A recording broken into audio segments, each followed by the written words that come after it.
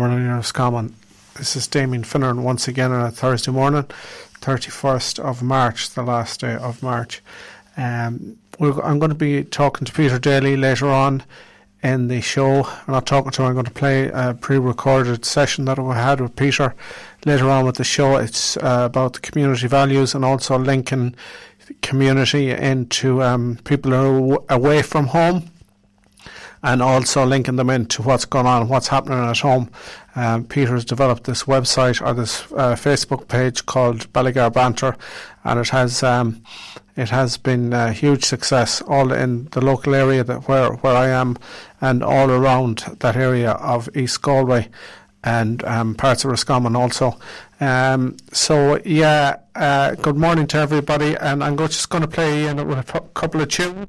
Okay, I'm just going to go straight into the interview now with Peter that we did last night. It was in Fallon's pub in Ballygar. I want to thank John Fallon for giving us providing the space for us in the premises to do it. This is very insightful. Peter's story of when he was younger, he travelled abroad, and then when he was at home, he could see the need for something like Ballygar Banter. So I hope you enjoy the interview, and I'll talk to you afterwards. Hello, this is Damien Finneran here once again, pre-recording this show for Thursday morning on Ross FM. You'll be all very welcome. And so I'm going to talk to Peter Daly. I was talking to Peter last week. He's a community development activist in Ballygar. He has done various things. He's set up a website called Ballygar Banter, which includes a lot of people from all over the world. I'm just going to get Peter to talk about that himself. And so I'm going to hand it over to Peter.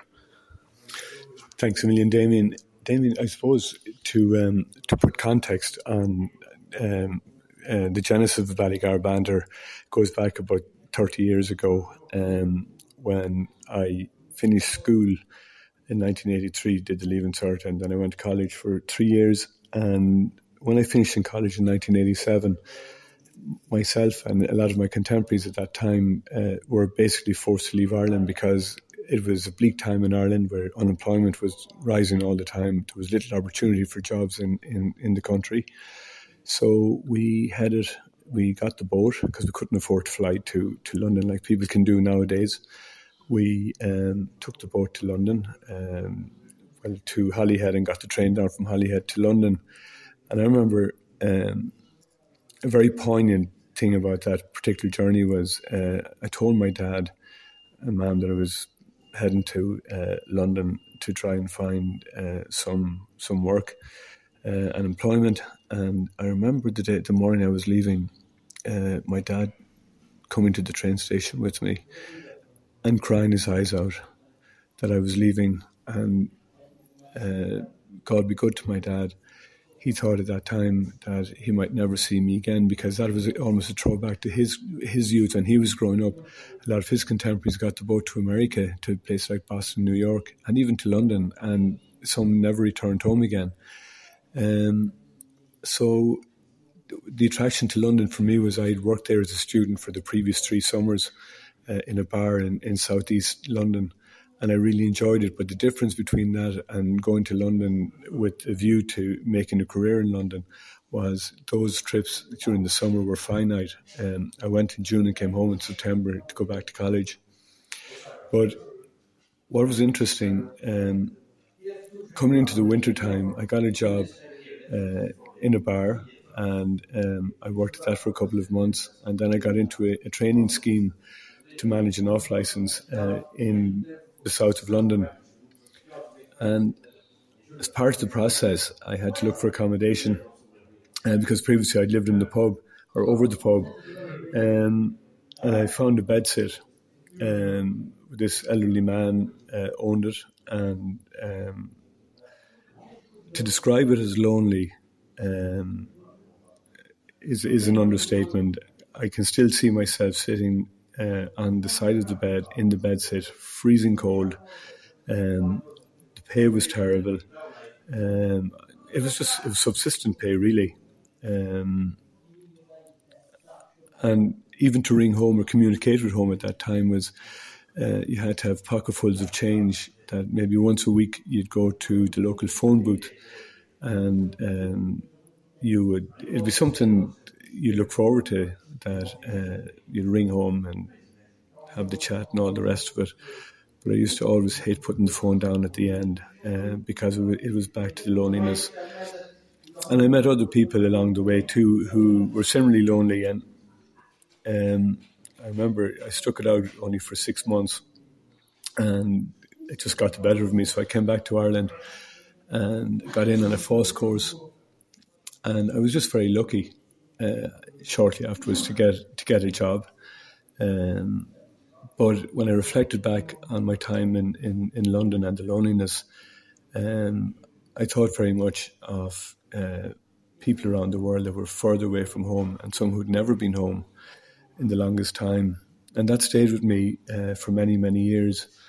So about 10 years ago, I remember talking to a particular man from our area who I'd grown up with, and he'd been in Boston for 30 years. And he was telling me his story about, how life was in Boston and how lonely he was, and how he yearned to come home, but he could never come home because, for one reason or another, I think he was illegal. He was illegal in the States, but he managed to get home for this particular trip. But he actually cried, and that affected me to a point. I thought, there are more people like him from the area around the world, far as away as Australia, America, name the country. It's people from our community based in faraway places. So I came up with an idea to set up a Facebook page, and I called it Ballygar Banter. And the whole reason behind it is that to give people a platform that they could refer to, every day, with just catching up from news from home. Photographs. I'm a keen and passionate amateur photographer, and I put a lot of photographs in it, whether it's local events, whether it's sports. I put in births, deaths, marriages. It's kind of found a life of its own over the last 10 years, where we've a lost and found section where we have found animals that have strayed, or we've reunited dogs with their owners, or if people have lost particular items, we've managed to locate most of the time. We've had a pretty good success rate in that. But also as well, we highlight issues of the day, issues that are close to my heart. For example, how issues around like suicide, for example, elderly people living on their own, depression, drug abuse, various different topics of the day, effectively. Now, they're unbiased. We just give it coverage. We just put it out there. And people like to respond, whether it's someone from around the area or someone who's based away. And it's nice to get mixed opinion on it. So it's a vehicle, really. And the banner line really is keeping you in touch at home and away. Thanks very much for that, Peter. That's great to hear. And, it does, I suppose, just somebody that is involved or somebody that uses Ballygar Banter, it's huge benefit for, and I think I speak for a lot of people in, not just in this area, but I think it stretches out to a lot of different areas, and I think Ballygar Banter is taken up in many places around the world, and also in our locality. I think it's just an exceptional website, and I think it's something that we take for granted. I also think maybe it's something that we take Peter's time for granted. I'm sure there's an awful lot of work that goes into something like that, and also I'm doing his photography, and it's one of the reasons I'm interviewing Peter, I suppose, is to acknowledge people like Peter. There's people like Peter in the community who just give their time freely. Volunteers, there's loads of volunteers out there, and it's very important that they're acknowledged. and for the work they do, because it's not easy to do it sometimes, but the bit of acknowledgement is important. And I'm sure Peter's a very modest guy. He doesn't expect anything in return. I suppose he just likes to make people happy. So what is the small bit around the stats? How many followers do you have? I know that doesn't matter, but it's between 6,300 and 6,500, and it is spread across the world in countries. Obviously, the United States, we have a big following of locals who are based there. England, I know Sweden, Denmark, Germany, Italy, the Czech Republic, India, Australia, a couple of people down in South Africa. So that in itself gives me an awful lot of satisfaction that we can get our information out there and keep them in touch with home. That's great, Peter. There's I was just wondering, is there anything in the local locality that you're advertising at the moment? Well, I did mention about, topics of the day and current topics, and sadly, the awful tragedy that is unfolding in the Ukraine. Most recently, we, a bunch of people from the Newbridge, Ballygar, Turrigar area got together and refurbished the old Killeen school.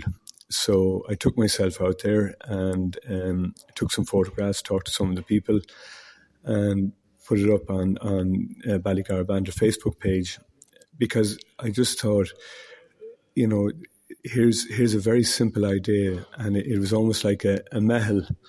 I love that Irish word, mehel, that we're all coming together for the one cause, for the desperate people who are fleeing their homesteads in Ukraine.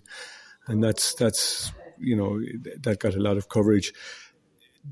On the upside of it, then there's lots of very positive other happy occasions to promote. And, in 2 weeks' time, we have Strictly Come Dancing, which is a fundraiser for our new development, GA development up on the Ballyforan Road, which we're incredibly proud of. It was a huge undertaking, but with a lot of people pushing in the same direction, we are paying it off very well.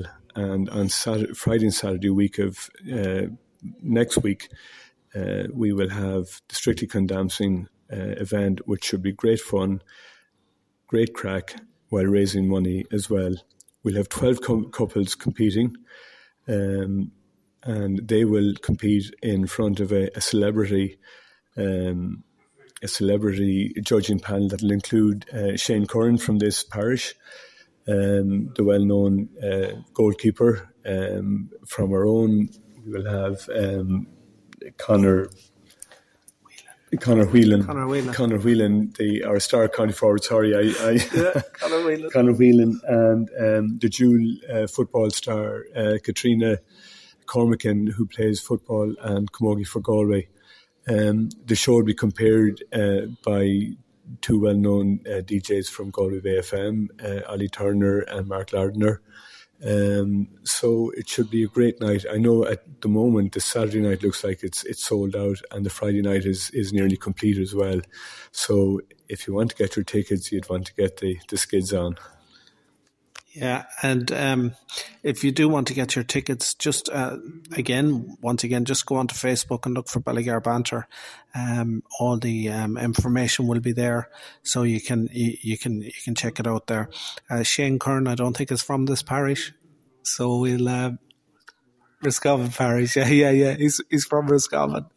Just to also, I just want to say a big shout out for.